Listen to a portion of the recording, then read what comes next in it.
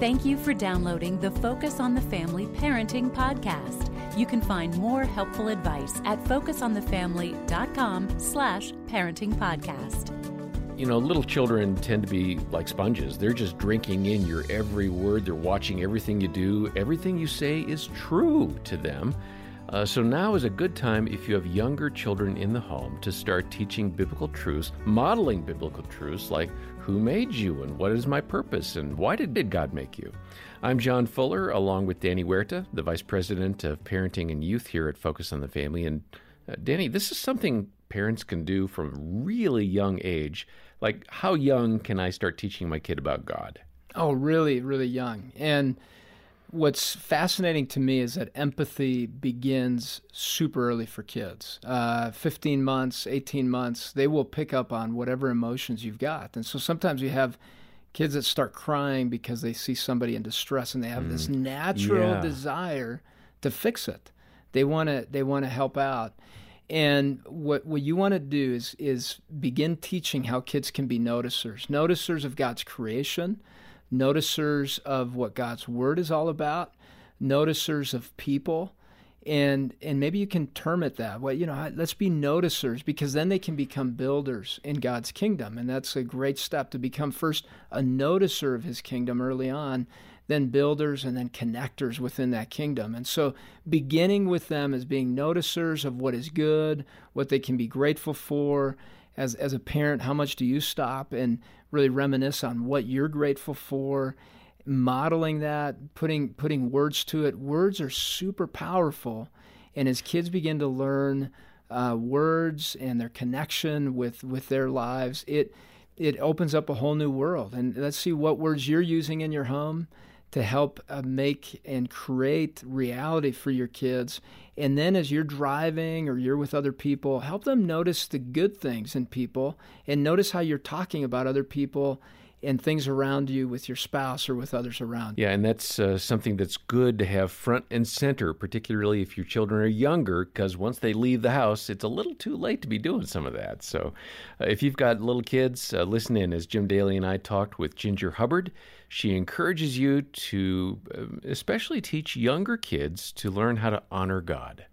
In the book, you talk about faulty parenting. We've touched on it. But again, I want to make sure the parents listening catch what you're saying. Mm-hmm. Specifically, that ignoring aspect. And I think, not to stereotype, but I think a lot of dads can fall in that category where, you know what, they'll grow out of it. Don't worry about it. You know, and they're reassuring mom. Mom's panicked. Mm-hmm. She's full of fear and now control. Right. Try to get these kids moving in a better direction. So she's full of consequences for the kids. Right.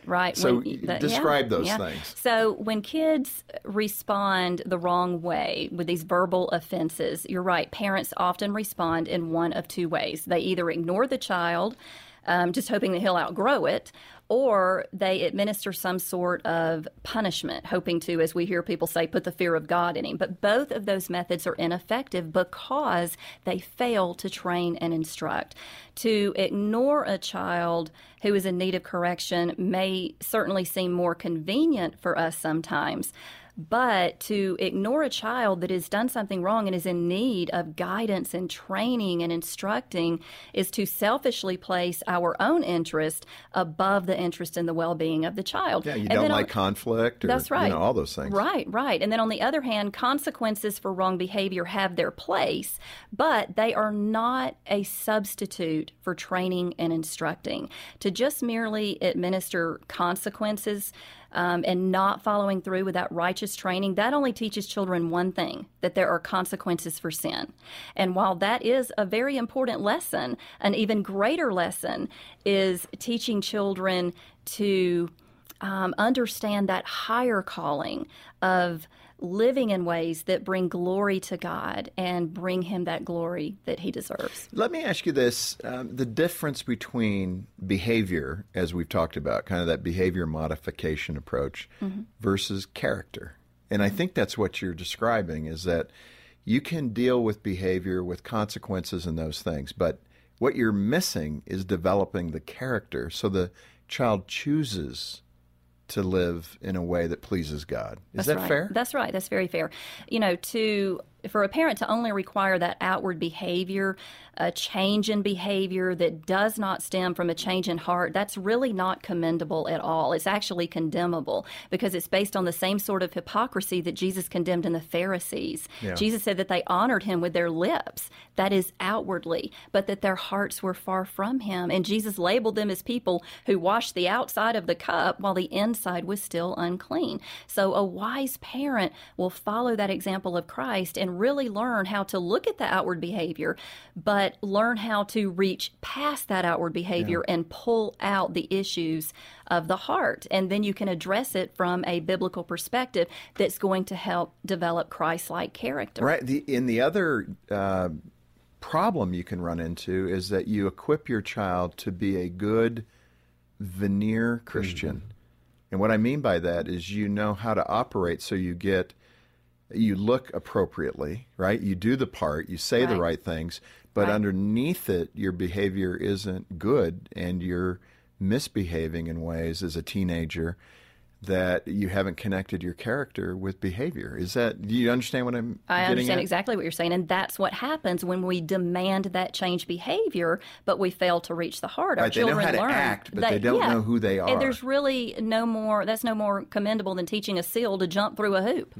You know, Wow. kids can learn to do what you say out of a fear of punishment and jump through that hoop to avoid consequences. But our purpose in disciplining our children is not just to teach them to avoid consequences and not just to teach them to act right from the outside, again, but to really learn to honor God with their lives. And there's so much joy when we do that. Joyful children are children that have learned to obey and to have self-control and to do what pleases God. Because God, when we do the right thing, God puts joy in our hearts. Yes. And so we can affirm that when we see our children do something right. I love it when, when kids do something good, one of the first things they want to do is they want to come tell you about it. Right. And we need to recognize that and say, that joy that you just have right now that I see bubbling over in your heart, God put that joy in your heart because you just chose to do what honor and pleased him. Well, Danny, as you know, we have 6 children, and they're all so very different. I mean, one of my kids learns by doing, another was drawn more to reading and the cognitive side of life. How do kids' temperaments affect how they learn about God? Oh, it's big. Really about life in general. Our temperament is our filter, an initial filter of how we take reality in, our perceptions, how we interact with what we've seen and what we have in front of us. And there are some temperaments that are more inclined to want to read and study Scripture, and there are some that want to have more of the outdoor experience. There's some that really get into the prayer side of things and that emotional connectedness, and there's some that love the musical side of the connectedness with God. And that's a good starting point. Keep in mind that temperament does not mean that's the destination for your kids. That's the initial filter. Help them learn how to experience God from multiple perspectives. But that's a good way to initially understand how your kid is connecting with the Heavenly Father, and really create the temperament differences not as liabilities, but as really great strengths within the home where we get different pictures of Christ. And I think I've said it before in the show, Matthew, Mark, Luke, and John are perfect examples of taking in Jesus' ministry from different perspectives, but we needed all 4 perspectives to get the full picture. I appreciate that. That's a really good one. I don't know that you've shared that here before, but that's really good to just remember each person is wired differently. Celebrate that and look for God in the composite of all those perspectives. Well, for more biblical advice about parenting, let me encourage you to get Ginger's book, I Can't Believe You Just Said That. It's a great resource. It'll help you point younger children to Christ. And when you make a generous donation to Focus on the Family today, we'll send a copy of that book as our way of saying thanks for joining the support team. Details in the episode notes, or give us a call here, 800-A-FAMILY. I should mention that we'll also in the notes link over to our free parenting assessment. It's maybe a 4 to 5 minute project. It's going to give you a quick picture of what's working well and maybe 1 or 2 areas of growth as a mom or a dad. Next time, more from Ginger about getting to the root causes of your child's behavior. For now, on behalf of Danny Huerta and the team, I'm John Fuller, and thanks for listening to the Focus on the Family Parenting Podcast.